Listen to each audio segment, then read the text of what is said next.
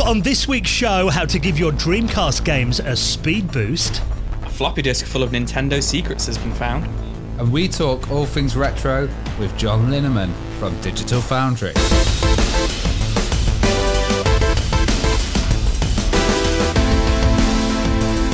The Retro Hour podcast is brought to you each week with our wonderful friends at Bitmap Books. Now, if you're a fan of the Game Boy, you need to check out Game Boy The Box Art Collection, a vibrant celebration of some of the finest cover artwork for the monochrome marvel, spread across 372 pages. You can check that out and lots more on their website at bitmapbooks.co.uk.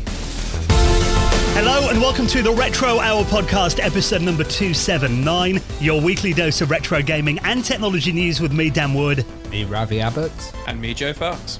And great to have you joining us for another packed episode all about retro gaming, retro tech, computers, games that we grew up playing, the companies, the people that brought us all of those classic memories. And of course, we keep you updated on everything that's been happening in the world of retro gaming and technology over the last week. And if actually Joe and I sound a little bit laid back today, it's because actually, coincidentally, we're both on a week off at the moment, aren't we? Yeah, well, it's funny because we always actually have the same week off because of my birthday is the day before your wife's birthday, isn't it? Yeah. So we ended up always having the same little bit of time off together, which is quite funny. We usually end up doing some birthday celebrations or something, getting a little bit drunk. By the sounds of it, Joe's been going to every zoo in the country. Yeah. On a zoo tour. I've been on a zoo tour in my week off. Now, I went to Yorkshire Wildlife Park only a couple of days ago, and then I've been to Twycross Zoo today, and then I'm going to White Post Farm, which is on the outskirts of Nottingham as well later this week. I'm seeing all the family members because because lockdown's kind of like easing and stuff like that, and I've had a baby in lockdown, and the grandparents want to see her and want to do stuff, so It's just like, oh, Joe's got a week off, let's get him. They're great outdoors though, Joe. Well, while you've been doing that, I've been indoors. I've got my soldering iron and my 32X. I'm determined to get that working on my Mega Drive. I've gotten those weird revisions that, it actually needs a few ferrite beads taken off for it to work properly. So. Oh, really? I always just assumed your 32X worked fine. No. It's flickering screen on it. So that's going to be my job tonight. And then hoping to use the nice weather tomorrow to do a bit of retro brighting as well. So nice. Yeah, cramming it all in this week. But this, even though we're on a week off, doing this doesn't feel like work, does it? No, not at all. I look forward to it every week. Look forward to hanging out with my friends, even though it's, over the internet. I'm still hanging out with two of my best friends every week. Online friends. Yeah.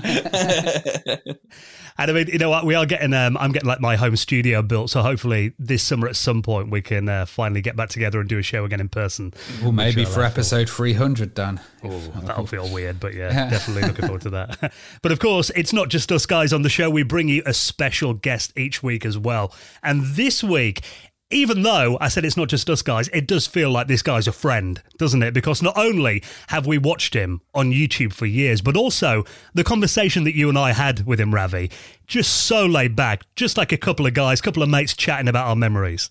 Well, it's amazing when we get listeners off the show that are actual guests as well. It's like Inception or something. But this was a fantastic chat. It's with John Linneman from Digital Foundry. And Digital Foundry is like part of Eurogamer, and he set up Digital Foundry Retro. And I don't know if you've seen that. It's called DF Retro on YouTube, and some of these videos are insane. They're like proper looks at the games, in depth, like you would not believe. And John, he's a good fan. He loves CRTs. He loves odd systems. You and him have a little Atari Jaguar chat. We're chatting about the 3DO, all the obscure consoles. And just also like general retro and like what's going to happen in the future with stuff like events and his personal history as well, because he was an American and then he moved over to Europe. So he had that kind of American scene and then came to Europe and suddenly like, who are all these European gaming characters? And, who are these heroes? And like, what's Turrican? What's a demo scene and what are all these weird computers that the kids had instead of Nintendos over here? So it is a really good chat, and like you said, Ravi, he goes very in depth. He's actually nicknamed the Human Fraps because he can look at a screen on a retro game, work out the frame rate and the resolution and everything just by looking, which I think is incredible. little bit like a Rain Man there. Yeah, it's like his knowledge is just insane. Crazy. So, well, one of the things he does is he looks at ports for every single game. So he's just done one about Quake, and it's like the technology and the legacy and the ports as well. And then he's done a really big video about Doom as well, where he's looking at every single port of Doom and all the differences, and really interesting stuff. And they're huge videos; they're like an hour long. Nice. Yeah, I watched the entire Doom one last night, actually, again. Second time I've seen it. But, yeah, I thought I'd just watch a couple of videos, then like 3 or 4 hours later, I'm still there. Oh, that looks interesting. Let me just click that one as well. So he is such an interesting guy. John Linneman from Digital Foundry is our special guest, and he'll be on the Retro Hour podcast in around 20 minutes from now. Now, there's lots of news stories we need to get into. Before we do, though, it is still really warm here in the UK. We did get some tweets last week of people going, 25 degrees, that's nothing. I live in Vegas. It's like 40 degrees Celsius at the moment, but we can't take the heat. And literally, the minute we get back from a long day out and you get out in the garden in the sunshine, isn't it just nice to crack open a nice beer 52? Have you got one at hand, Joe? I haven't. I just thought to myself, you drank them all? I have drank them all. Me and my father-in-law drank them last week after we did a bit of gardening. I hate gardening. I'm not going to lie. I hate mowing the lawns. How dare you, Joe? Trimming the bushes and all that kind of stuff. But you know what was really nice? And me and my father-in-law, we're not massively close or anything. But we sat down in the garden after we did it, and he said, "You got any beers?" And it was really nice to just sit back and have a couple of beers, just at hand kind of thing. And I could tell there was that kind of like bonding moment over it, sat in the sun after doing the gardening. You could say, I have a case of 8 craft beers. I did. Yeah. I was like, funny you should say that. You had about 3 left by then. I did have about 4 left. I had about 4 left. But yeah, it was nice. Well, this is our good friends at Beer 52. Now, we want to give you a free case of 8 Belgian beers, and all you need to do is pay the £5.95 postage, and you will get an additional 2 free beers as well, so that is 10. What an incredible offer. So you're going to get that if you order before July 13th. Now, just to let you know about Beer 52, they are the world's most popular craft beer discovery club. And they've been big supporters of the Retro Hour podcast for a good few years now. And they're on a mission. They're experts. Find the best beer from anywhere in the world. And each month they visit a different country and find the best small batch breweries and sample their finest craft beers. And then they carefully create a case and send them out to their lucky members. And getting these cases, I mean, we said it last week, it's like Christmas, isn't it, Joe, when you open up one of these? Yeah, man, it is like Christmas. And it's just nice to kind of go through and just be like, oh, I've got this, oh, I've got that, oh, I've got this, like a stocking or something. And of course, you always get a free snack as well, which I really like. I like the way that you can choose a dark beer or a light option, because I'm not really a dark beer guy, but having those choice of light beers is really nice. And, you usually when you buy beer, you get like 6 of the certain amount of the same kind of beer. With this, you have a choice and a different one comes each time. Yeah, and the options are endless. I mean, it is just great, and it really encourages you to try things that you wouldn't normally try. And especially now, the weather's getting warmer, things are opening up. You might be having, barbecues, having friends over, maybe watching the Euros, that's coming up soon as well. So you need to get involved in this. So have a look at this link right now, beer52.com/retro. Claim your free case of 8 craft beers, and if you do it before July 13th, you will get an extra 2 beers totally free. No minimum commitment. You can just take the free case if you want, try it out, see what you think. If it's not for you, you can pause and cancel at any time. So head on to that website right now, and of course, you'll be really helping out the podcast by doing that. beer52.com/retro, and a big thank you to our friends at Beer 52 for their support of the show. Now, the Dreamcast is, obviously it wasn't Sega's most popular console, but I think, all of us guys would rate the Dreamcast in, systems that we own that we love. I mean, it does feel like it's really been taken under the wing of the retro community over the last 10, 15 years. And everybody loves a Dreamcast. And it's amazing how many new developments come out for it as well. And now, I don't know if you guys have watched this video, someone's actually figured out, this is a well-known Dreamcast hacker called Ian Michael, that you can actually use an SD card attached to the console serial port to actually give games a nice little speed up. Well, it's interesting because this technology's been around for years. So I remember when I had it, and you could get these little cheap Chinese adapters that would fit into the serial port, and you put an SD card in. But the key with this is he's got it caching. So when you have an SD card replacement for the CD-ROM, that's fine, because that you need to take the whole CD-ROM mechanism out. You need to put the SD card replacement in. If you have one of these cheap little Chinese card ones for the serial, it never played the games at full speed. And the problem with that was because it was directly accessing the cards straight away. Now, this is an improved version of one of these adapters where it actually caches it. So what it does is it loads up a lot of the information already and has it in a cache, and then releases it to the console, which is a really smart idea. It's kind of, you're still using the serial port, but you're not just absolutely hammering it like the old ones did. And what it means is, because the Dreamcast came with, I think it was like 16 megabytes of memory. Even for the day, back in 1999, that was quite a small amount of RAM. But using this, he's actually managed to load game assets into the system's RAM and cache them on the SD card. So that means, there's a video here that I'll link up in the show notes. He's showing off a port of Doom running at 640 by 480. And already there's stuff in there like, extra textures in there, and the frame rates are improved over the stock machine. And he also reckons he's going to do Quake and Hexen as well. And he reckons with further optimization, it should be able to run at a solid 30 frames a second, much higher resolution, and much smoother than games previously could run on it. Yeah, I remember having one of these old Chinese ones, and I think I was playing Soul Blade, and it was like, it was really laggy. And this is really smart, actually, just having it loaded into RAM and then accessing it via that. And having FAT32 cards as well, it's like easily accessible, and you can put it onto your PC. And then I guess he's just going to continue going through and optimizing each of these individual titles. From what I've seen, I haven't got one of the serial SD card adapters, but I think they're quite low priced, aren't they? At the moment, at least, anyway. I think mine was like 16 quid, the original one. Yeah. But I don't know how much these ones would be. But I think they were mega cheap. Yeah, much cheaper than getting something like a GDMU, which is a replacement for the CD-ROM, an SD card replacement. Yeah, now there's this really cool new use for it as well. I imagine the demand is probably likely to quickly go up, I imagine, over the next few weeks. So I'd get your hands on one while you can. Now, this next one was submitted to us by someone in our Discord, actually, Destroyed007, regular chatter in our Discord channel. And if you do spot any news stories, there is actually a dedicated channel in our Discord where you can leave them for us. We'll have a look at them, and then if we think they're good for us to talk about, they'll make the show as well. So if you want details for our Discord, you'll find those on our website at theretrohour.com. And this actually ties into an episode that we did just a few months ago, actually, with Marcus Lindblom, who was the original translator of Earthbound, translated that to the American audience, didn't he? Mother, it was originally in Japan.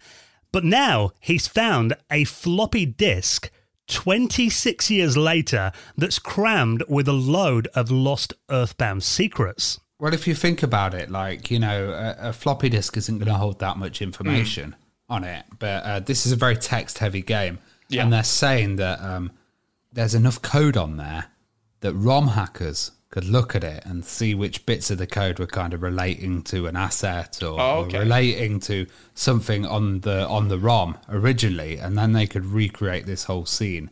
So the disc doesn't actually contain any art, sprite, or textures, but it's got dense script on it. Right, so it's missing script. So is this missing from just the translation, or is it missing from the actual main game as well? I think these are brand new scenes, basically. These are brand new scenes. The ROM hackers have managed to put together from this disc. Yeah. Oh, that's awesome. Well, the story is with this disc, so Marcus, obviously, he did the translation back in the early 90s, and he had a floppy disk that had a lot of the original scripts on there and stuff he was working on, and there was also things that didn't make it into the final game as well. So it was, a lot of the kind of prototype scripts and stuff were on there too. English versions, Japanese text on there as well, and even code on there that did event triggers and stuff in the game too. But he had this floppy disk, and after he finished the game, he formatted the disk and used it just for something else. He put another file on there, not thinking that it was going to be valuable or even interesting to look at in the future. And then he found this disk, looked at it and thought, I remember what was on that. And he sent it to the guys at the Video Game History Foundation, who have used some of their trickery and actually pretty much unformatted the disk.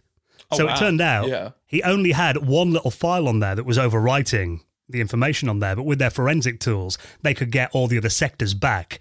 And then they found all of these files that he used when he was doing this translation, 30 years ago now. So it is insane that, all this stuff was kind of lurking on this disc that he thought was long lost. Because if you guys ever remember, because I remember doing like schoolwork on floppy disks and everything, the amount of times I lost school homework. Because, I'd take a disc from home into school or whatever, and then suddenly you couldn't read it. And, you could probably actually write your essays again in the time it took the IT department to mess around trying to recover them. I used to take my floppy disks apart, being an absolute idiot when I'm like playing with, playing with them and everything, and just actually getting the floppy disk out and then being like, oh, it doesn't work after I put it back together. After you've licked it. I think it's amazing that the disc has lasted this long itself. We must have kept it in some good storage. And even more amazing that they can go back to a previous version. It shows that, the kind of deleting or the overriding wasn't really that big. I know they can look in hard drives for previous data files and stuff. It's pretty amazing. When you delete something, it's never really gone, is it?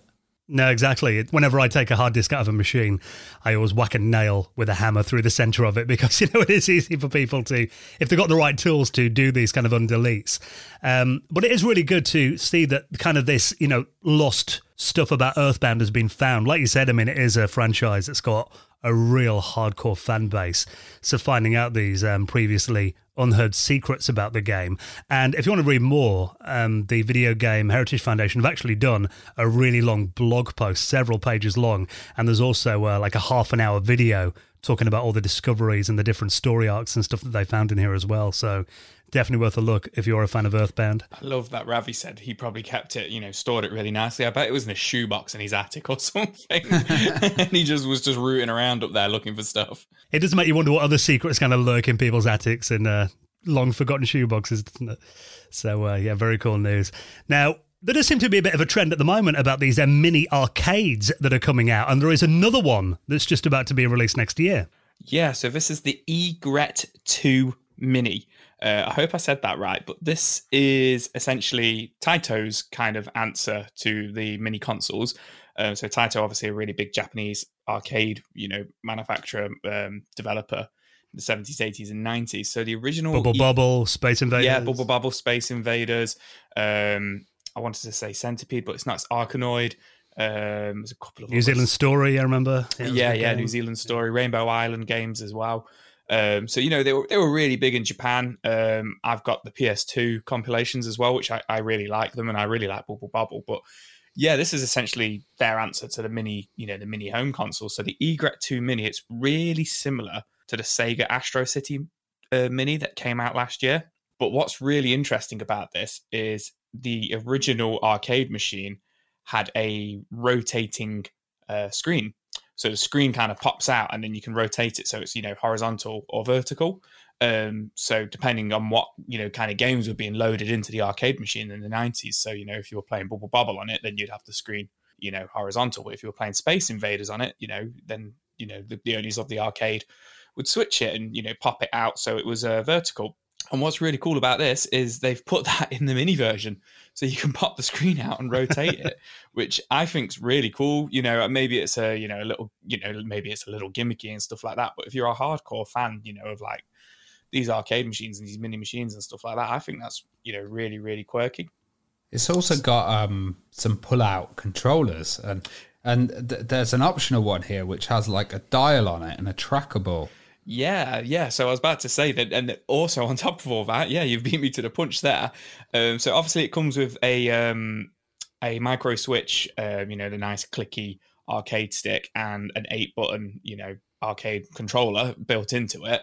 But as Ravi says, you can also plug in additional controllers, and they're doing 3 additional controllers, like a normal kind of SNES looking one, another arcade stick one, and then, as Ravi just mentioned, one with a trackball and the dial on there, which you would play like original Pong and stuff like with, which I haven't seen on any of these like mini consoles yet or anything like that.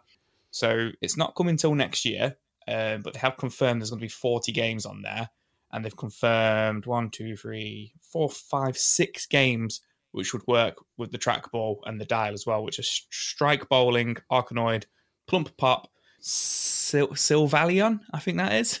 Violence Fight. Violence good. Fight, yeah, that's going to be on there. Arkanoid Returns, and is that Camel Try? Camel Try?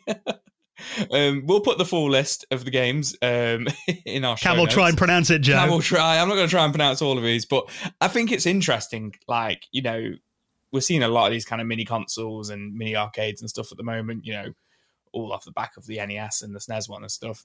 It looks a bit bigger than the other ones as well. It does. Just slightly bigger, but, you know, some of the other ones looked unplayable because they were so small. Yeah, and they're saying the controllers from the kind of like the drops, the mock-ups and stuff, the, you know, the trackball and controller and stuff like that does look, you know, kind of in between a normal sized console controller and then like a sit on your lap arcade controller. So, you know, it's 240 by 100 millimeters. Yeah. So yeah, it is. Yeah, so it's you know, pretty decent size. Pretty decent size. So it's not, you know, it's probably going to be like twice the size of like your traditional kind of PlayStation controller, but not like a huge, you know, over your lap tray kind of arcade stick. So it's pretty interesting. I think a lot of collectors will probably want to get their hands on these, but I've got a feeling it's going to be like the Astro City Mini, where it's probably only going to be available in Japan. And if you want to get it in the UK, you will be able to get it off Amazon, but it'll probably cost like 200 quid or $200 or something like that. But it does look interesting. Yeah, and I wonder if that, you know, the rotating screen mechanism, whether that's kind of added to the price. Because I imagine, you know, it would have been easier just to stick a normal little display in there without having that. That's probably bumped it up by 20, 30 quid or whatever. Yeah, more than likely. So I've actually, funny enough, I've just been saying this. I should have done my research first. I have just Googled it and I have found the price. So it's going to be $170, so 18,000 yen for just the cabinet itself. If you want the expansion controllers, they are $110, so 12,000 yen for the trackball one, or $80 for the arcade stick one, or $30 for the normal gamepad one. Or if you want the full bundle, $450. So it's not going to be cheap. It's going to be cool. Again, though, it's a niche thing, though, isn't it? Yeah, it's very niche. Yeah. So I think, you know, people that were big fans of those and always wanted an arcade in the collection, it is going to be a cool little collector's item. And I imagine rotating a 5-inch LCD screen probably a bit easier than rotating a 19-inch CRT in the originals. Yeah, I would have liked to have seen that happen. You know, like yeah. I can't imagine it's like let's play a bit of Space Invaders now, and they just kind of like do it. I'm assuming it's like you got to put the key in, and like the front probably came off, and you know it was probably a big job, like a big 2-man job or something. And they probably just had, you know, so many of them set up for years on end. They all play Bubble Bobble, they all play Space Invaders, but you know it would have been cool to see it. Well, talking about making things smaller, we've talked about it in the last couple of weeks, these fan efforts of shrinking down living room consoles into handhelds. We had the GameCube we talked about a couple of weeks ago. Someone did the Wii as well. What about this? A Commodore 64 into a Game Boy form factor. This looks quite nice. It's like PCBs basically layered up. So you've got like... Sandwiched, that's the word, yeah. And you haven't really got a case or a surround on it, but it's an interesting kind of use of technology because it actually uses the original C64 chipset. Now, you're probably going to have to get your C64 and take all the chips out and then solder them into this board, but it's nicely laid out, and it looks, if you've got soldering skills, you'll be able to do it. I find it really interesting as well that they're using a Raspberry Pi Zero in there to emulate the 1541 floppy drive. And it's got, like we said last week, a full QWERTY keyboard, which is always really impressive to see. It's got S-Video port as well, optionally, so you can have it outputting, which is pretty cool. And a nice little D-pad, or you can have an analog joystick as well added to it. So this is a cool little device. I don't know if it has batteries because it says it's 12-volt power consumption. So yeah, apparently not. There's no onboard battery with it. You could probably do that off a battery pack. You know, one of those ones that you get for like charging your phone or something. See, that's the thing. If you're doing something like last week, we talked about that Pico computer, didn't we? That was that little hacker's machine, which actually looks in many ways quite similar to this. You've got, again, that full QWERTY keyboard that, again, are very small. You know, you're going to have to hit them with your little finger buttons, like. Yeah, really tiny. You know, I probably couldn't fit my sausage fingers in there, I don't think.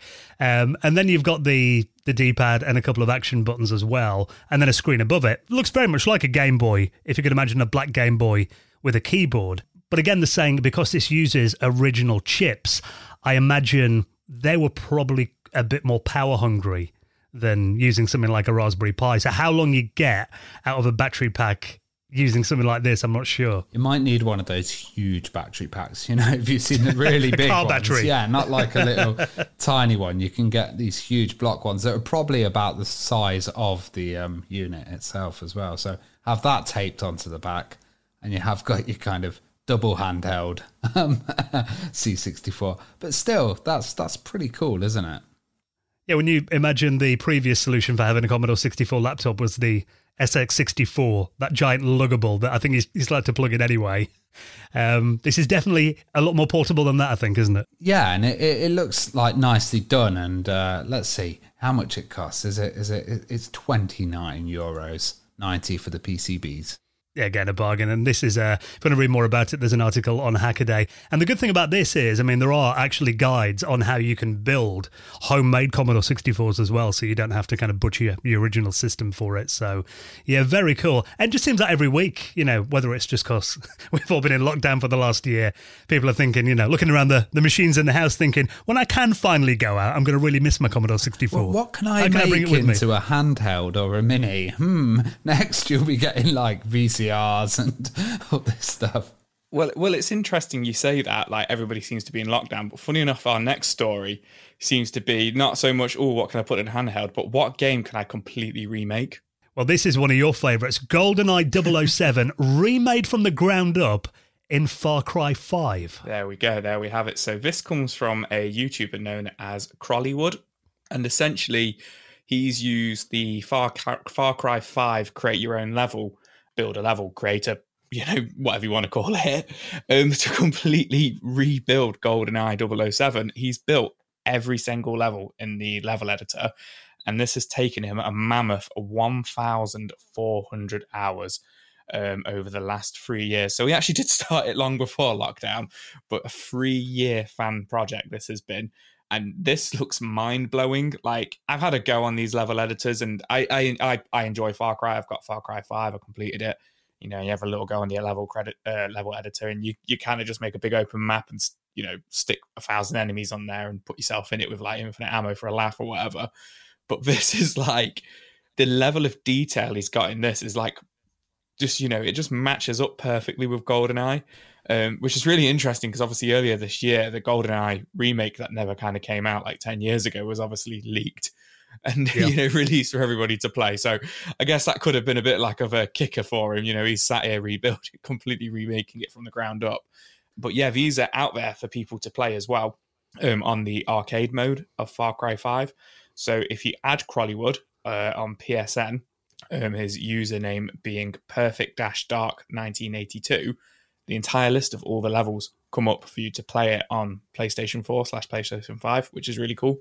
And on Kotaku, there is a couple of visual comparisons with the original game and his remade version using Far Cry. And the level of detail, bear in mind this is like a one-guy project. Yeah. How the hell has he done this? I don't know how he's done it. Because like I say, like I have a play around on these level editors and stuff like that. But like you say, it's not just like, it hasn't just like, there's a bit of a cave here and there's an enemy there. And, this game sort of looks like, this level sort of looks like Facility or whatever. Like, it's perfect. Like, the amount of detail that's gone into the level editor is absolutely unreal. And I feel like he's made this on PlayStation as well. Like, because you download them and play them on PlayStation on the, through the PSN network. So he must have made them on PlayStation. Like, it's absolutely crazy. It's impressive for a one-man job, isn't it? Yeah. And it's like, it looks like, obviously it looks very Far Cry because it's still in that engine and it's still using all the textures and stuff like that. There's curtains on the windows in one and he's using kind of metal sheeting and stuff. Yeah, so he's got to like, take a few use alternatives and stuff. But wow, yeah, he's. I tell you what he's done really accurately. It's the layout, isn't it? Yeah.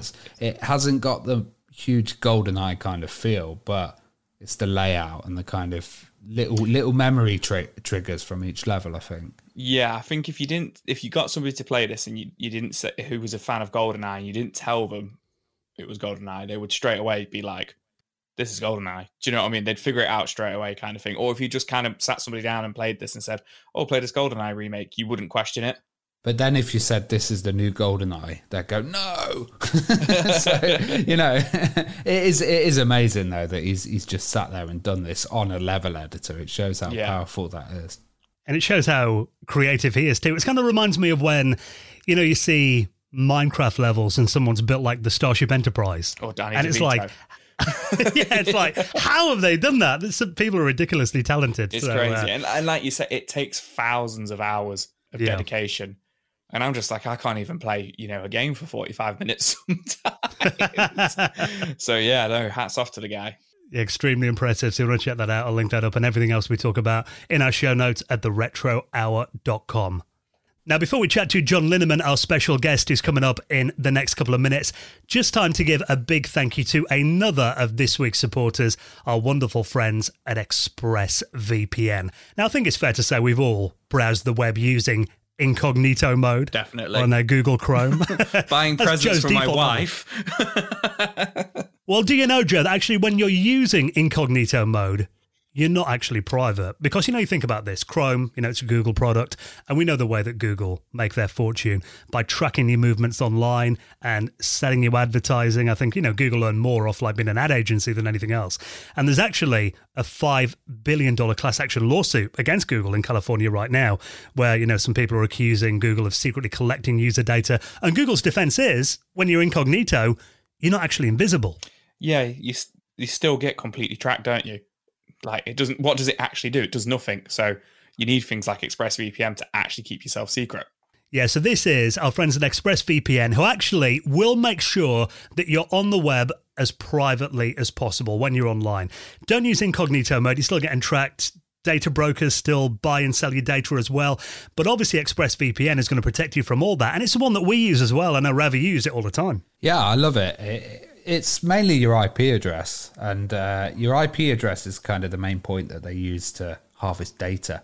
And ExpressVPN means you get rerouted for an encrypted server, and your IP address is actually masked, and it makes it harder for third parties to kind of identify you and, you know, harvest your data.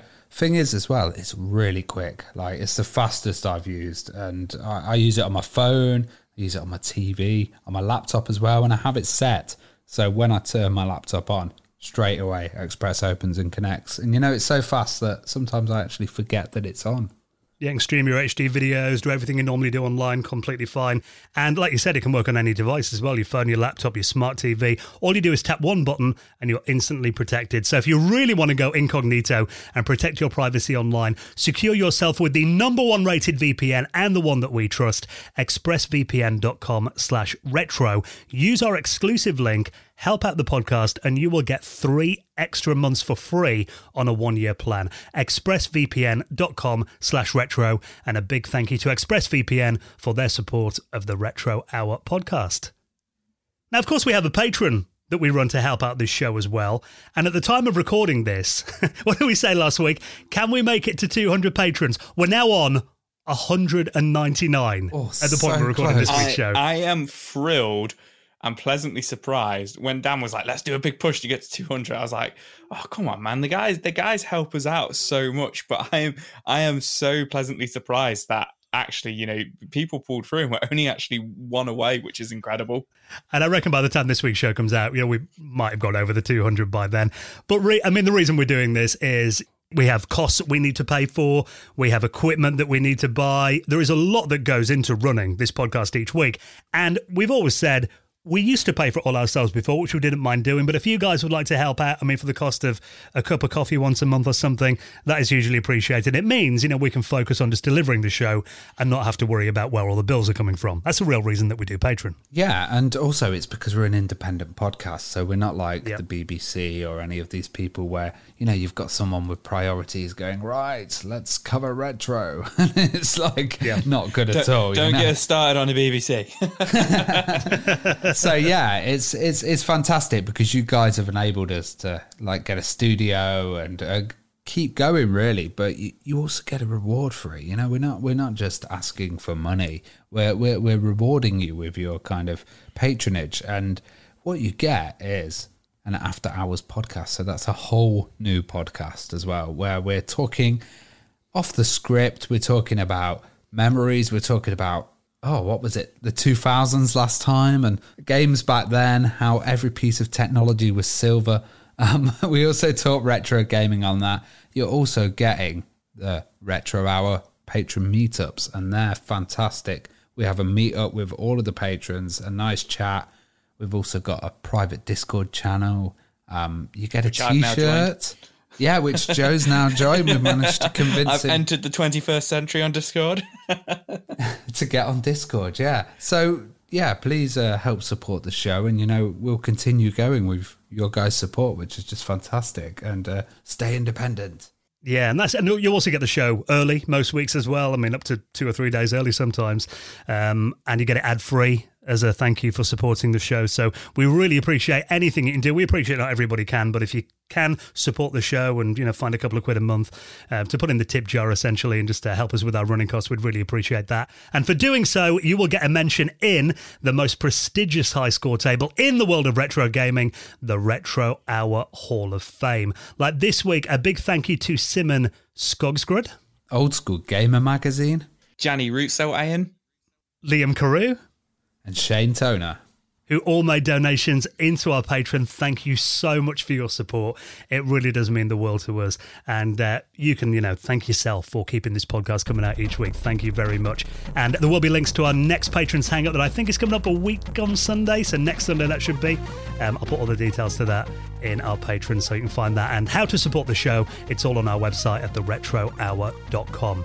Right, next we are going to talk about all things retro with the brilliant John Linneman from Digital Foundry.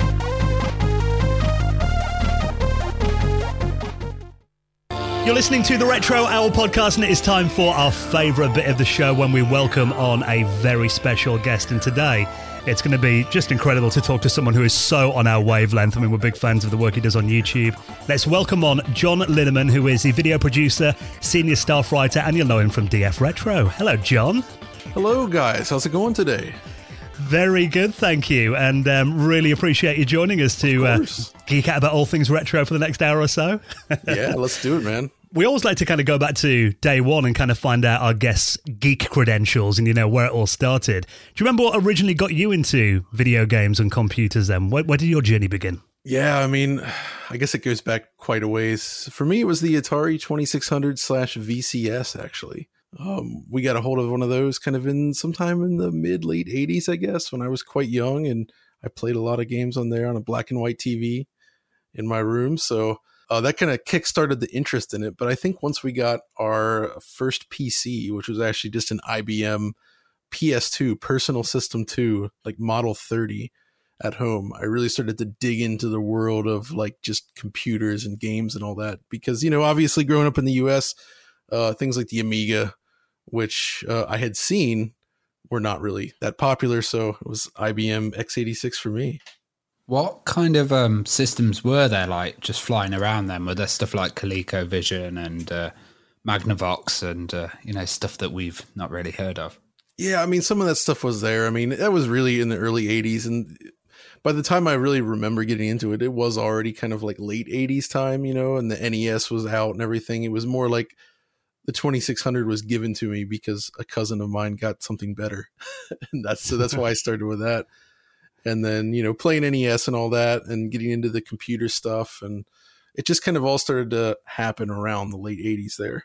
And were you trying your hand at programming then as well? Yeah, of course. Doing some very basic, literally, things on there. I kind of fell out of it for a little bit because once I actually started to get access to more games, but I think it was actually in the mid 90s, about 96, 97, I had to get a graphing calculator for school.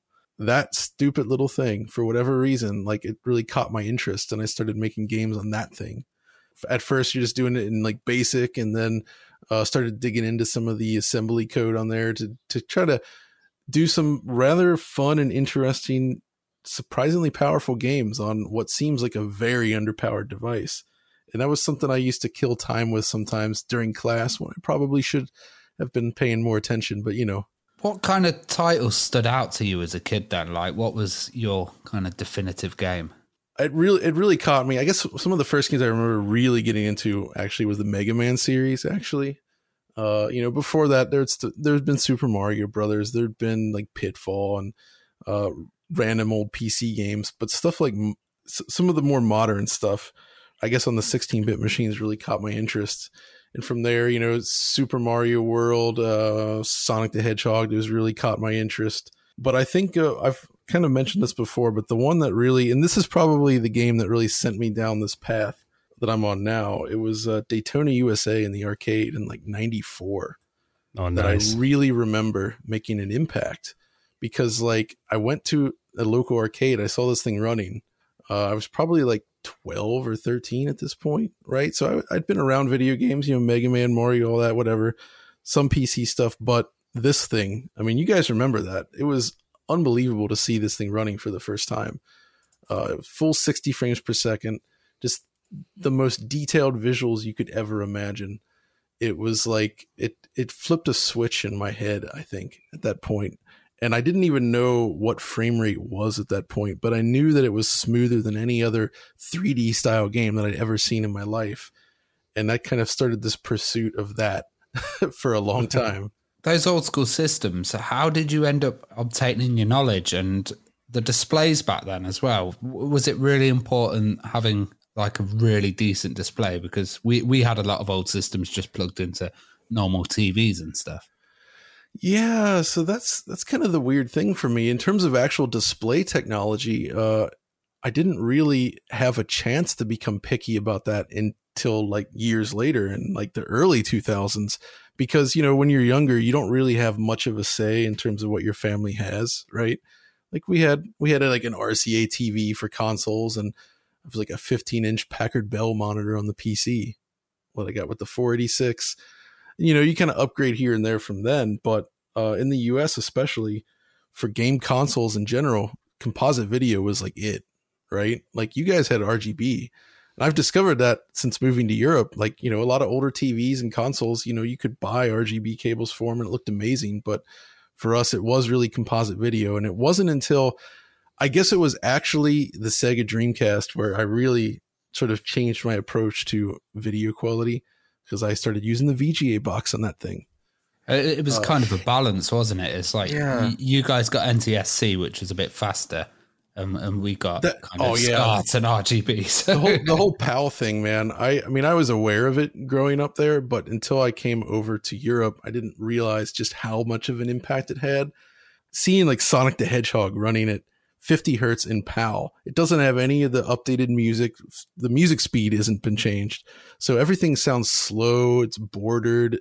I couldn't believe it when I saw it for the first time. But I mean, back then, I guess if you didn't see NTSC games, you wouldn't have known. Yeah, it was like that with me. I mean, I remember the first time I really realized that is when people started commenting on YouTube videos, like, why is the music running slowly? And I'm like, well, it was always like that for me. This is how it's meant to sound. But, exactly. Yeah. Well, you moved to Europe from America. Did you find that people rated their gaming idols and, these kind of big titles, were they different to what you grew up with? Yeah, I mean, obviously there was definitely still plenty of love for Nintendo stuff, but that's the thing I discovered is Nintendo never really seemed to have hit it as big in Europe as it did in the US. Like everything was about Mario and Nintendo. And even though Sega obviously had a big market share in the early 90s with the Sega Genesis, or Mega Drive over here, it seems like Sega kind of conquered the console space in Europe. But then there was the whole PC side of things. And this is where I really wasn't fully aware of things. Obviously in the UK, the ZX Spectrum was huge. I've come to learn people have a ton of nostalgia for that, yeah, all the Commodore stuff, the 8-bit computers. And then they got to the more advanced stuff like the Amiga. A cousin of mine had an Amiga, but that was the only thing I'd ever seen of that machine. And now I realize over here, the Amiga was a huge deal. There was a lot of games on there. Stuff like Turrican, for instance, which I love and respect a lot now. But back then, I wasn't that really tuned into it because it just wasn't a big title in the US. It must have been kind of confusing coming over and seeing people talking about egg characters and... Oh my gosh, Dizzy. Yeah, because to be honest, the European scene back then was a bit looked down on. by the rest of the world. It wasn't kind of seen as high as the Japanese or the American scene. Yeah, I can kind of see what you mean, but I see this is what makes that time so exciting to me and so interesting to explore, is because everybody was kind of growing up with their own thing, and there was no determined standard for what things should be like. Obviously, you had all the micros over here in Europe, but then Japan had its own set of computers. Obviously, the PC98, PC88 were like the standards there versus like the IBM style PC in the US. And then even with game consoles, one's like, the TurboGrafx 16, that was not a success in America. It barely had any presence in Europe, but as the PC Engine, it was huge in Japan. And we just don't get that anymore. I mean, you have some machines that succeed more in one territory versus the other, but everybody's kind of playing the same stuff, so to speak, or on the same platforms. And you moved to Germany, right? So the kind of computer culture there is really huge, and people are really into their hardware. Did you find that a kind of interesting approach as opposed to just kind of getting a console and playing on it straight away? I love it, honestly. It's been great. Actually, in general, the retro community in Germany, just across the board, has been just wonderful to interact with. I've met a lot of great people over here and just kind of got a different appreciation for things. Obviously, a lot of people still love Japanese games, console games, that kind of stuff. But, just getting more of a taste of the computer stuff, especially those early days when, you hear stories about people going to these like demo parties and like creating this crazy imaginative things. And it's just wild, man. I love it. Yeah, the demo scene, I imagine, to someone who maybe didn't grow up with it, must have been a bit weird to get your head around at first, I imagine. Yeah, dude, like the first time I was like, realized, wait, there's a demo scene in this way? Like I knew people were doing this in groups, but I didn't realize just how much of like a cultural impact this had. And just like the demo parties and stuff, it was crazy, man. I love it. It's great. Well, when did you get interested in kind of, tweaking games? And I know you've got the nickname, the human frap, so you can look at, a screen and work out where slowdown's happening and frame rates and screen modes and that kind of thing. But when did you kind of get interested in that then and get passionate about it? Oh, man. I mean, I guess that was just like probably mid-2000s kind of era. I started to get really sensitive to that stuff. I just found that I could really pick up, the performance characteristics of a game. And I was weirdly picky about it. In a way that a lot of others were perhaps not, which could be considered a bad thing, I guess. But it was actually kind of, I mean, I'm sure we'll get more into it, but like, I was reading the stuff from Digital Foundry when it was first started up. I felt like, he was tapping into things that I had been thinking about. I mean, I'd been doing comparisons on my own just for fun, both of new and old games, and really paying attention to it. And I think it was, what really kicked it off was when we got to the PlayStation 3 era, and there was several times where I purchased a game on like PS3, like The Darkness comes to mind, get it back, and I realized the PS3 version is not good. It was fundamentally just, it didn't look great. It didn't run well. And I had to go through the whole jumping through the hoops to return it and get the Xbox 360 version. And that sort of made me conscious of this, like, oh man, I have to be careful about this and what I pick. And I guess it just sort of, brought that back to the forefront for me. It's like kind of setting up emulators. You're sitting there, you're going through all the different screen modes and maybe dropping the resolution or choosing a different option to get it running. Did you often find yourself doing that more than playing the games? With emulators, not so much, but with PC games, absolutely. It actually got to be slightly annoying and made it difficult to occasionally enjoy PC gaming after a while, because I would spend so much time trying to tweak every little thing. You run into a new area for the first time and like, frame dropped. The first thing I do is like save the game and drop out, and I'm going into the options menu, tweaking things in Windows, just trying to figure out like, all right, where was that bottlenecking? Try to smooth it out. So yeah, it can be a little bit annoying from time to time, but thankfully I feel like I've managed to get better at just enjoying it. It's more just about consistency now. Yeah, I'd be like, a frame dropped, I need to go and buy a new graphics card. Well, how did you get involved with Digital Foundry then? Yeah, so I mean, like I said, I was a reader of DF in the early days, so I'd been following it for a while. But I guess it was around 2012, my wife and I decided to move to Europe. She's originally from France, wanted to go back. And I was like, yeah, why not? Let's do it. So I left my job in the US. I'd been doing IT stuff for a long time. I got out of college with a CIS degree. I did all kinds of stuff, programming, database stuff, server management, all that kind of good stuff. But it wasn't gaming related. And I knew that that's what I really loved. So when we left America, I basically got to quit my job and say, all right, well, let's see if I can find something else I'd like to do. And it just so happened that Richard from Digital Foundry had posted sort of a help wanted ad, I guess you could say, on the site. And I took him up on it, and he was quick to accept. He actually sent me sort of like a mini test, if you will, which was like, hey, we're working on Crisis 3 at the moment. Why don't you do a little analysis for me? And so I had to find all the differences there and sort of demonstrate that I at least knew what I was talking about somewhat. And he was happy enough with it and said, yeah, come on aboard. And so I kind of started there. But, the early days, it was different. When I first joined in 2013, it was really just like, it was mostly text articles on Eurogamer.net. And we would only have a little bit of supporting video to showcase things like the frame rate.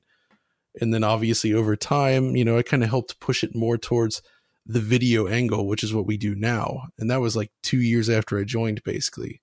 And now, video is the main thing that we do. When you initially started, were you surprised at how people took to this really in-depth game analysis? Yeah, I guess I was happy and surprised at the attention it was getting. But the thing I quickly learned was that there's people that are genuinely interested in this stuff. But then there's also those that just want to use it as ammunition to, the console war stuff has been around since the old days, obviously. I mean, you guys have been there.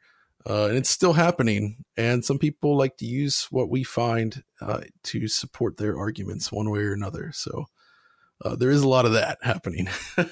And, obviously your videos, I know you're a big advocate of CRT displays. Do you think that people often forget how good retro games looked on a proper CRT? Yes. So obviously that's a big thing. I've done a lot of videos on the channel trying to highlight that. I talk about it regularly, but the thing it's difficult to communicate to somebody if you've either never seen a CRT, which is actually true of some folks, or it's been many, many years since you've seen it. You might forget the characteristics of what that type of display looks like. And I really think it's shocking when you show somebody this stuff again.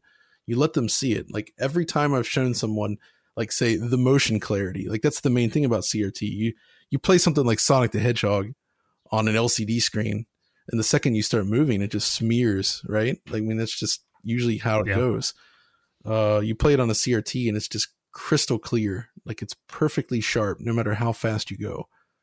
And when you see that in action again, I feel like everybody is convinced and kind of impressed. Yeah, I remember when I got back into retro, probably around like 2007, 2008, getting my old machines down, but trying to, got cables to hook them up to modern flat screen black plasmas or LCDs. And I remember trying about 4 or 5 different LCD screens, and it just never looked right. And then one day I got my old Philips RGB CRT monitor down. I was like, that's how I remember the games looking. Yeah, so that's a weird thing. Like in the US, I kept CRTs around. I had been using them for my retro stuff. But when we first moved over to Europe, I'm like, man, I can't take my CRTs with me. That's just too much to carry over here. So I tried switching over to like using a FrameMeister, and I used that on a plasma TV, and it looked good enough. And I kind of convinced myself like, yeah, this is fine. This is good enough. I can live with this. But I swear, like after 2 years of that, I just kind of reached this point where I'm like, I need a CRT again. Yeah. And so the hunt began. It's true, though, because, I often think, people like to use real hardware rather than emulation. But then when you get to the bit that's, the thing you're going to look at while you're playing your games, they're not going authentic with that last step. And that always seemed bizarre to me. Yeah, exactly. And, I get it, though. The amount of room needed to use a CRT, it's not insignificant, right? So yeah. Well, speaking of massive CRTs, one of the most popular videos on DF Retro is the Sony FW900. So tell us about that display then, and why that is so sought after by collectors.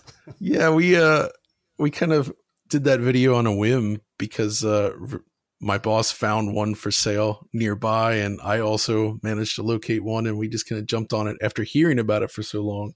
And I guess you could say the reason it's so legendary is because it's first of all, it's one of the only PC monitors that was made in a widescreen format, right? So it's like 16 by 10 aspect ratio. So it's not quite the same as 16 by 9 on a TV, but it's wide.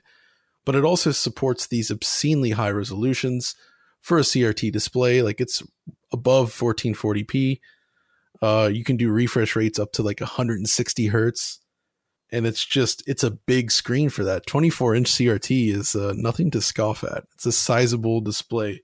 So, getting our hands on that was something that we had wanted to do for a while. And once we did, I felt like we just had to kind of talk about it, because I think, you often associate CRTs just with retro games, and that's kind of like the main usage for it. Like the FW900 is not necessarily a machine or a display designed for retro consoles, right? It's a PC monitor first and foremost. What made it interesting is using modern games on it. So you could hook up like a PlayStation 5 to one of these things, and it's going to look really good and very, very clean in a way that you might not have seen before. And because there really aren't any other CRTs out there, or not many anyway, that are in that size and shape, it's become kind of sought after. But of course, when it was new, it was considered sort of professional gear. So there's not that many of them out there, and they were always pretty expensive, I guess. Yeah, I was reading today that apparently, like they reckon there's about 2 more years left in the used market of CRTs before they start to dry up. I always wonder if maybe someone will get a crowdfunder together and a new company will start making them for us retro heads or something. Oh man, I've wanted that, but like looking closely into how CRTs are manufactured and the whole process behind it, it just feels like something that would be impossibly expensive and difficult to pull off. Because like, have you guys seen what it takes to make a picture tube? It's serious, man. It's it's not something that I think most companies or even smaller companies could undertake right now. But I still hold out hope. Someday we'll find either an alternative to it or some way to get something like that made again. And to think my dad used to smash them up with a sledgehammer in the garden. I think a lot of people did. That's the thing. I saw a Steve-O video where he chucked one out of a building, and I was like, no! Must save it. Yeah. You're kind of fascinated with the 32X as well. I remember you did a video on every single title and which one was like using the power of the 32X and which one wasn't. What are your kind of favorite titles on that system, and why do you like it so much? Well, that's the thing, is I have a general fascination with all these old machines, right? I like them all. But I do have a soft spot for the 32X. I don't think it's a great machine by any means, right? But it's still a Sega system, and it has some good Sega games. So obviously, it has very good conversions, especially for the time of like Afterburner and Space Harrier, of course, which you couldn't match on any other home system at the time. I do like Knuckles Chaotix. It's a little bit, chaotic, if you will, but it's a cool game. Shadow Squadron is really good. Sort of a space sim title made in Japan. Got a very cool vibe to it. Virtua Racing is really good. It's significantly better than the Genesis or Mega Drive version, and better than the non-Sega developed Sega Saturn version. Stuff like that. And Virtua Fighter's solid on there, and there's a few other titles here and there. Like, it's not an amazing library, but there's enough good stuff on there that it is interesting.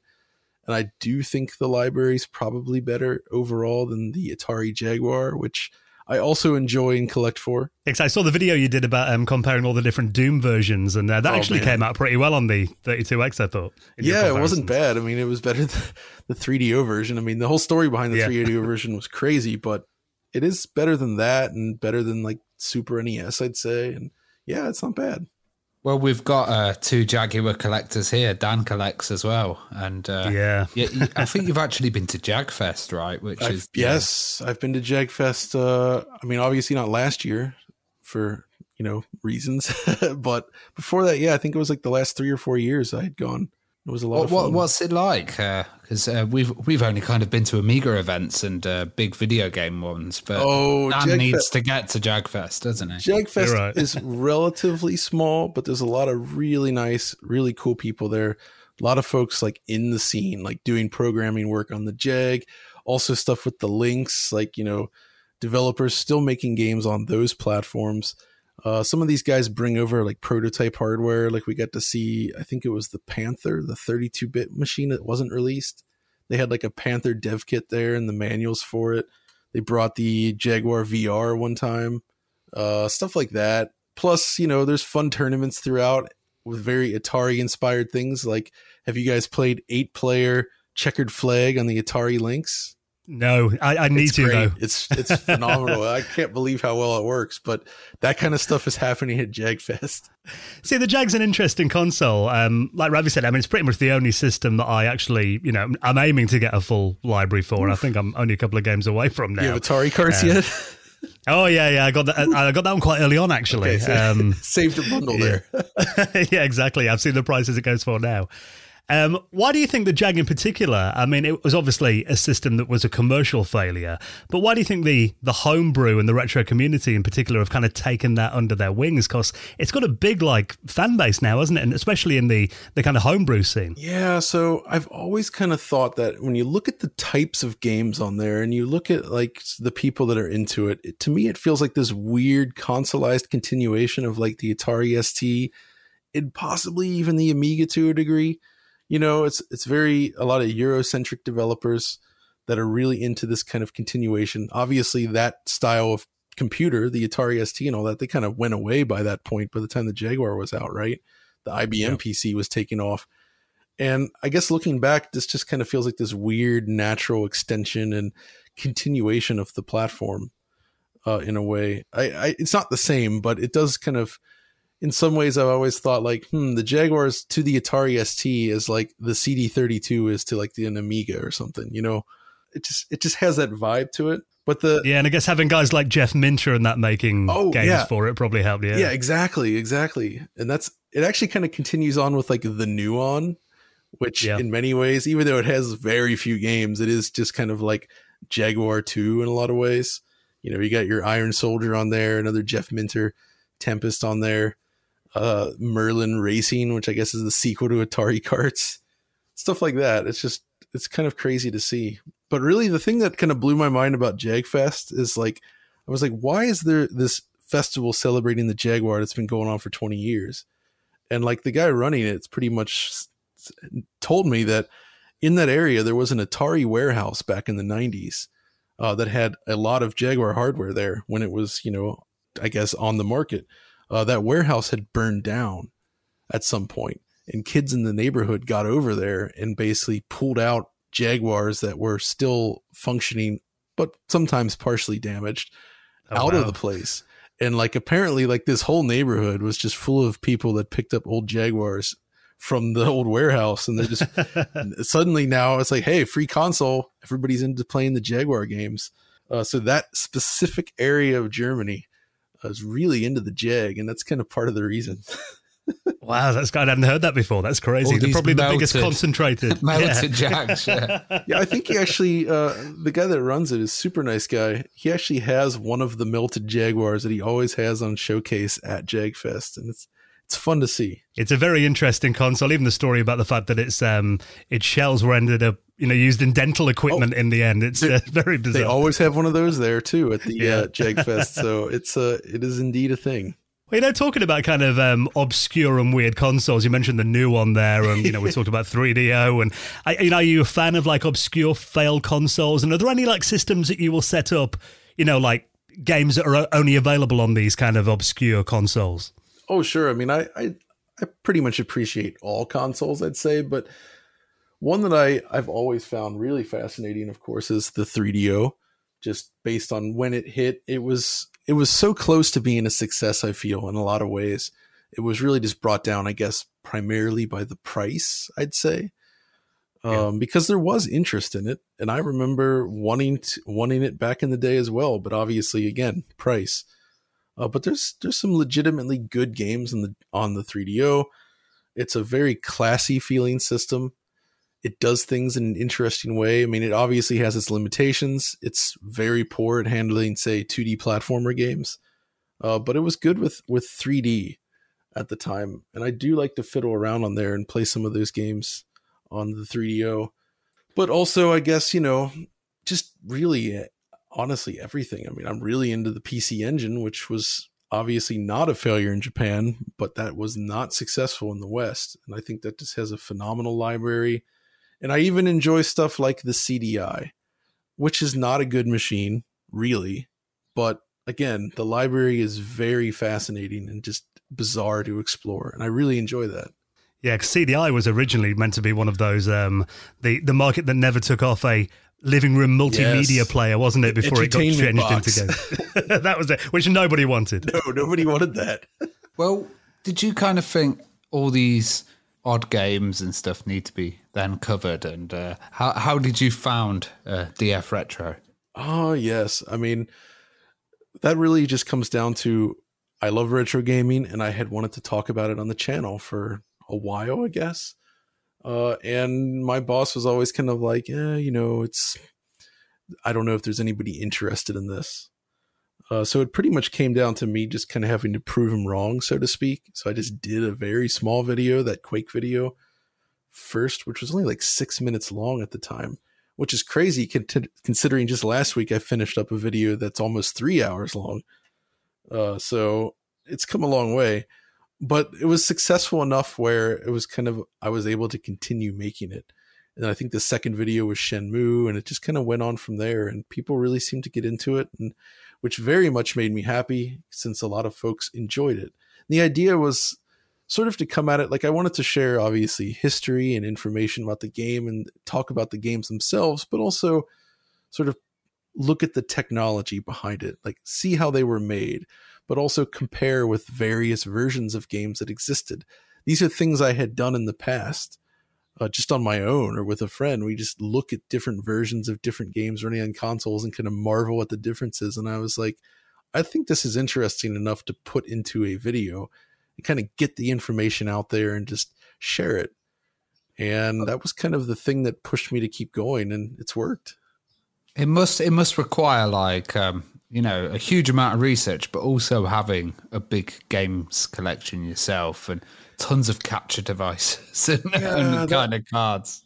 That's the thing, is I spent a lot of time optimizing my capture setup for this kind of thing. So at the moment, I have so many consoles hooked up, like over 20, just ready to go, fed into one of 4 capture devices.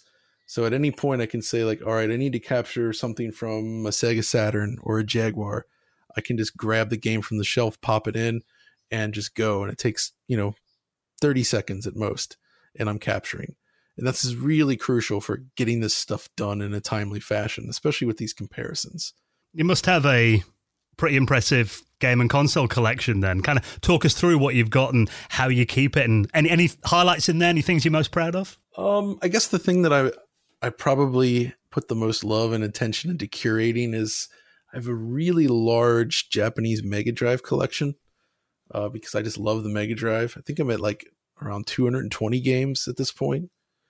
So, and the reason I love those is, I love that system in general. It's a fantastic machine with a really rich, interesting library, but also there's Japanese packages in particular. You guys are familiar with it, right? Like just the quality of the artwork and just the way games were packaged back then. It's really different from what you see today. Like every box is a work of art on its own. Yeah.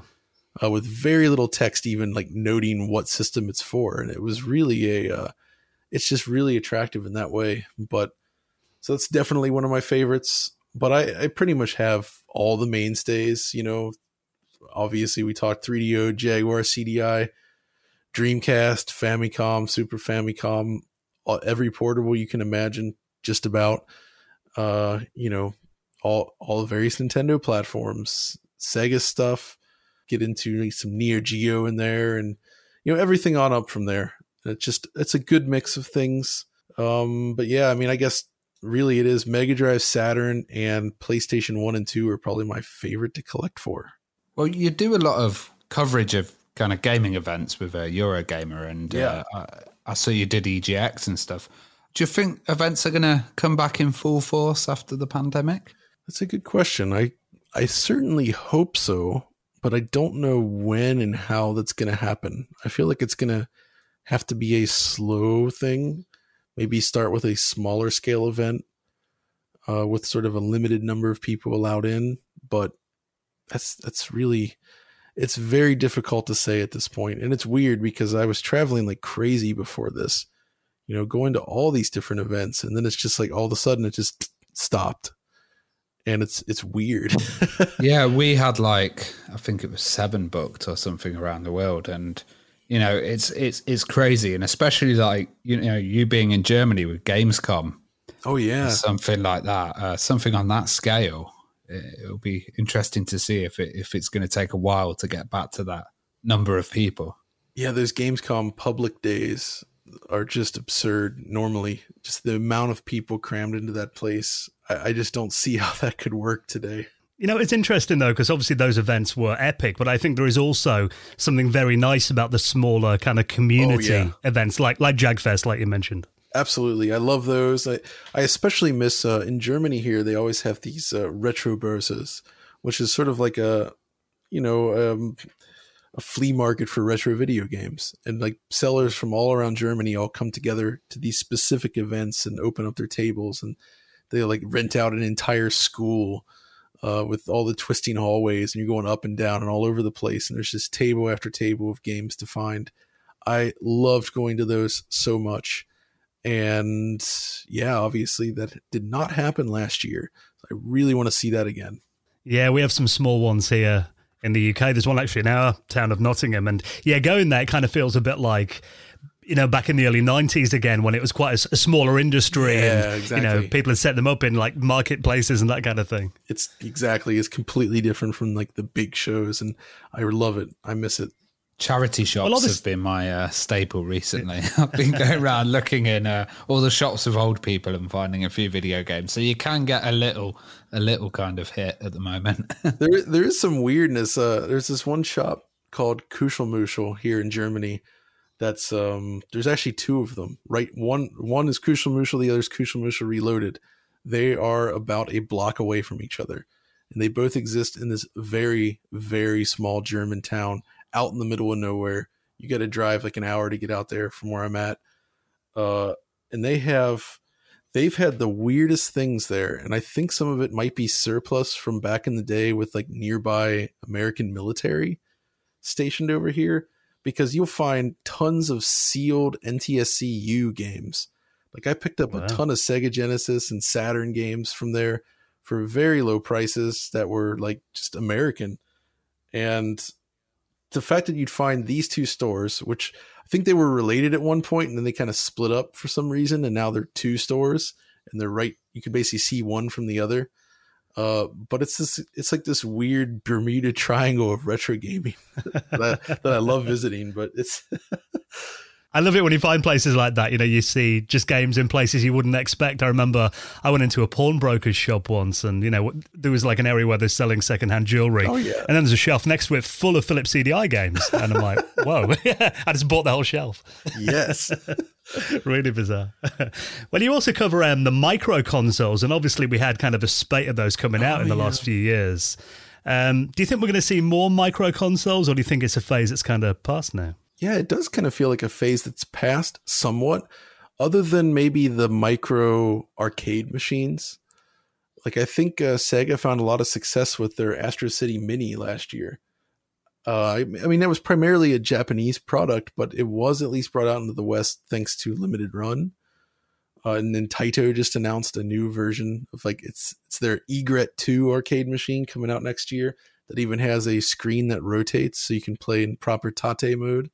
And I feel like that and slightly bigger miniaturized arcade cabinets, I guess like the arcade 1-up stuff maybe as well, seems to be finding a pretty good audience, because that provides something that's kind of different and tactile in a way, Whereas the little micro consoles, mini consoles, it's fun, but I feel like they've kind of covered most of the ground where they could find success. And some of them are probably too difficult to pull off. Like everybody's asked for, like, say, the N64 mini, but just the nature of that, I don't think it would work. There's a lot of 4-player games on there that people remember. Manufacturing those controllers, it's expensive. I mean, they're complicated controllers and those analog sticks and everything in there. I just feel like, plus they couldn't actually have used the same SoC in that one. I don't think, because there's not a good N64 emulation solution for that class of hardware. So I know one of your videos was really popular about the PlayStation Mini, and that kind of burst the bubble of mini consoles, didn't it? Yeah, the PlayStation Mini really, that actually really bothers me in retrospect, because you think like it probably didn't sell that well. And Sony probably looks at that and says, oh man, nobody cares about these old games, which is the wrong conclusion to take from that. The conclusion they should be saying is, oh, we didn't do a very good job on this. The emulation is poor. We used versions of games that perhaps we should not have. Like, why would you put the PAL games on there, but then output everything at 60 hertz anyway? It looks awful. So they didn't make a great product there. But then, yeah, like, I don't think that they would understand that the product itself wasn't good necessarily. I mean, maybe. I'm sure there's people inside, but I'm sure the conclusion is more like, people don't want these old games. It kind of makes me think that if it was a success, they may have done the PS2 Mini after that, but now probably not. See, that would have been so cool too. Just like with that tower form factor, a little mini PS2 would have been awesome. I'm waiting for the new one Mini. You could just make that the size of a regular PS2 and it would already be a mini. Do you get like much interaction or chat with like speedrunners or people who are students on like video game courses about DF Retro videos?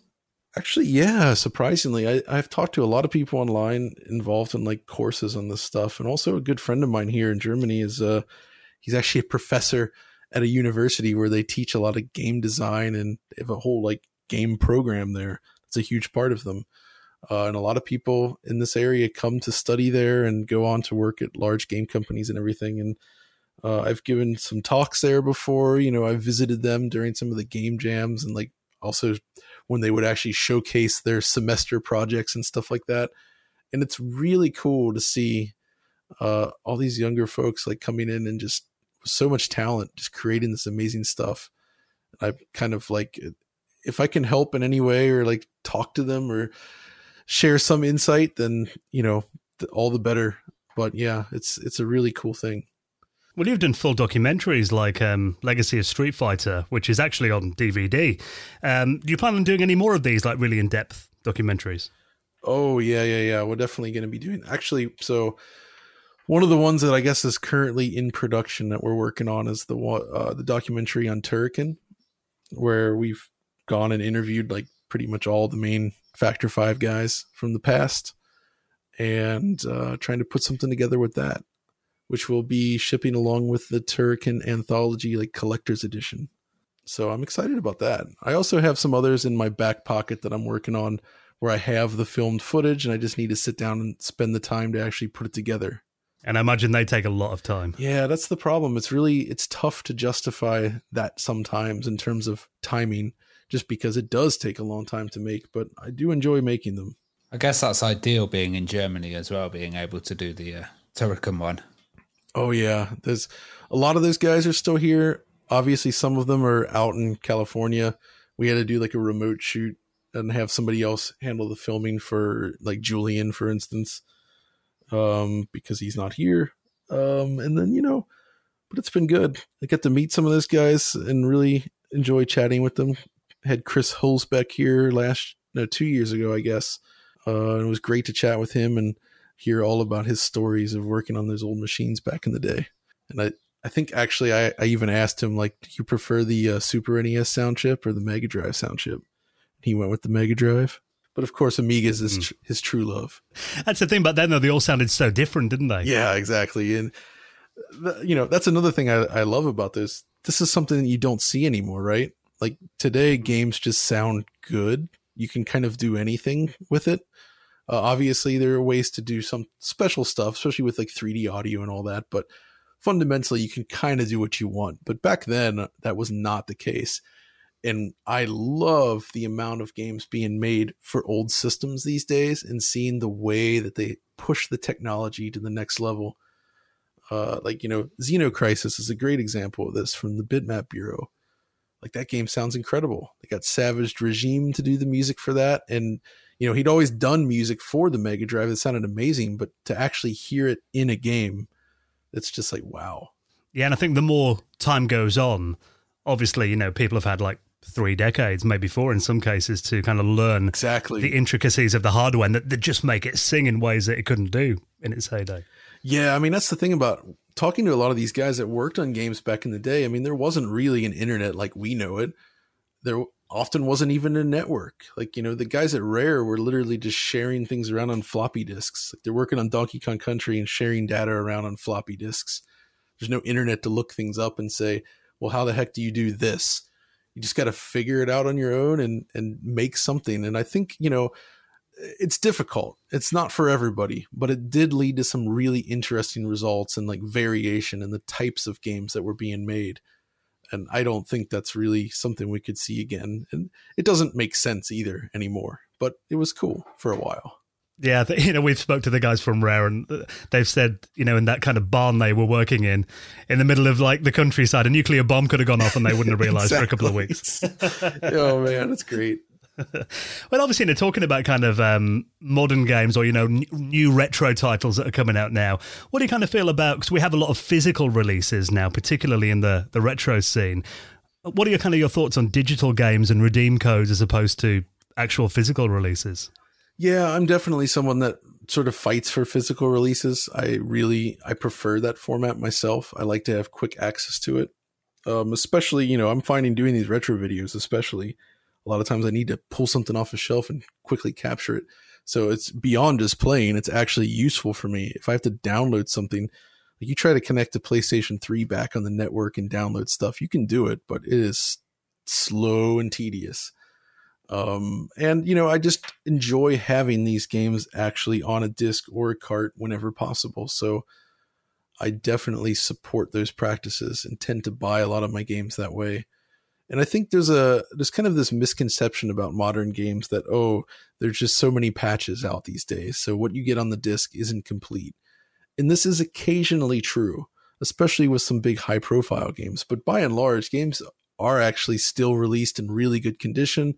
And when you're looking at the smaller retro-style indie games that get physical releases, they're pretty much perfect on the disc or cart. So it's just something you kind of have to be aware of. But in general, it's not a big problem.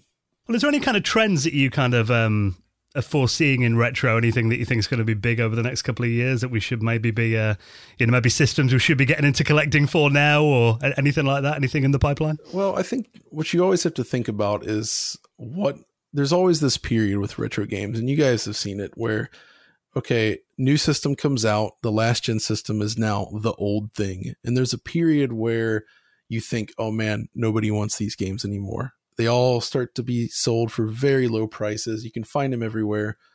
But then there's a point where the nostalgia starts to kick in. People start looking back and reflecting on the games that were great and start thinking, you know what, I should probably get a copy of this.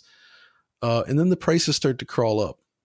We definitely started seeing that even with systems like the PlayStation 3, right?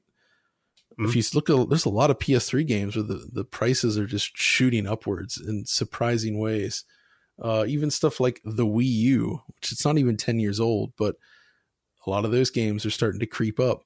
Obviously, it's a little bit late on things like PS2, GameCube, and Xbox, but not completely too late. There's still plenty of value to be had there. And, the DS, the PSP, this is kind of the era that I'm kind of looking at, but I always think it makes sense to think about it in that way.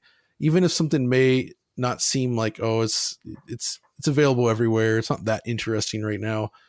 Just try to think about the future. And thus far, that's actually served me very well. Yeah, like even the 360 a few years ago, there They were going for 50p, and then they just give it away, man. Yeah. Like you go to these shops and they got like stacks of this stuff, and nobody wants it. But there's a lot of good games in there, and they can be had for cheap if you know what you're looking for. Yeah, I remember when they were practically giving away Jaguar games back in the late 90s, so I regret not getting more of those. I think I saw one that had a £5 label on it. I think they were selling Jaguars for like £5 or £15 in Virgin, and then it had a label of that, a boxed one, and the label said like 500. That's what they were selling it for, but it had the original price tag of £5, I think. I was that like 20 years ago? Yeah, I was like, God. Yeah. I think they had some leftover stock, and they were just trying to get rid of the Jaguars.